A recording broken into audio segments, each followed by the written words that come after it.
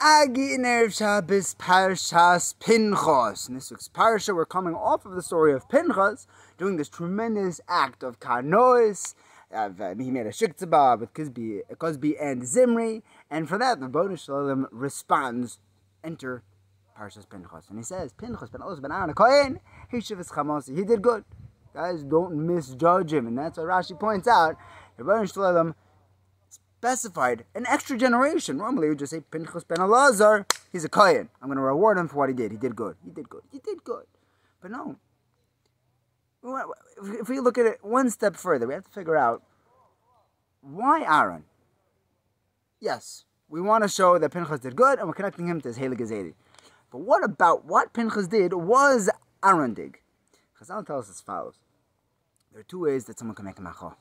He can make a machah when you see a guy getting a haircut in a barber shop, and he's getting a 1 instead of a 2, and he starts screaming at him, Shreivekayim in front of his kids. How can you show your kids that shaving your head, and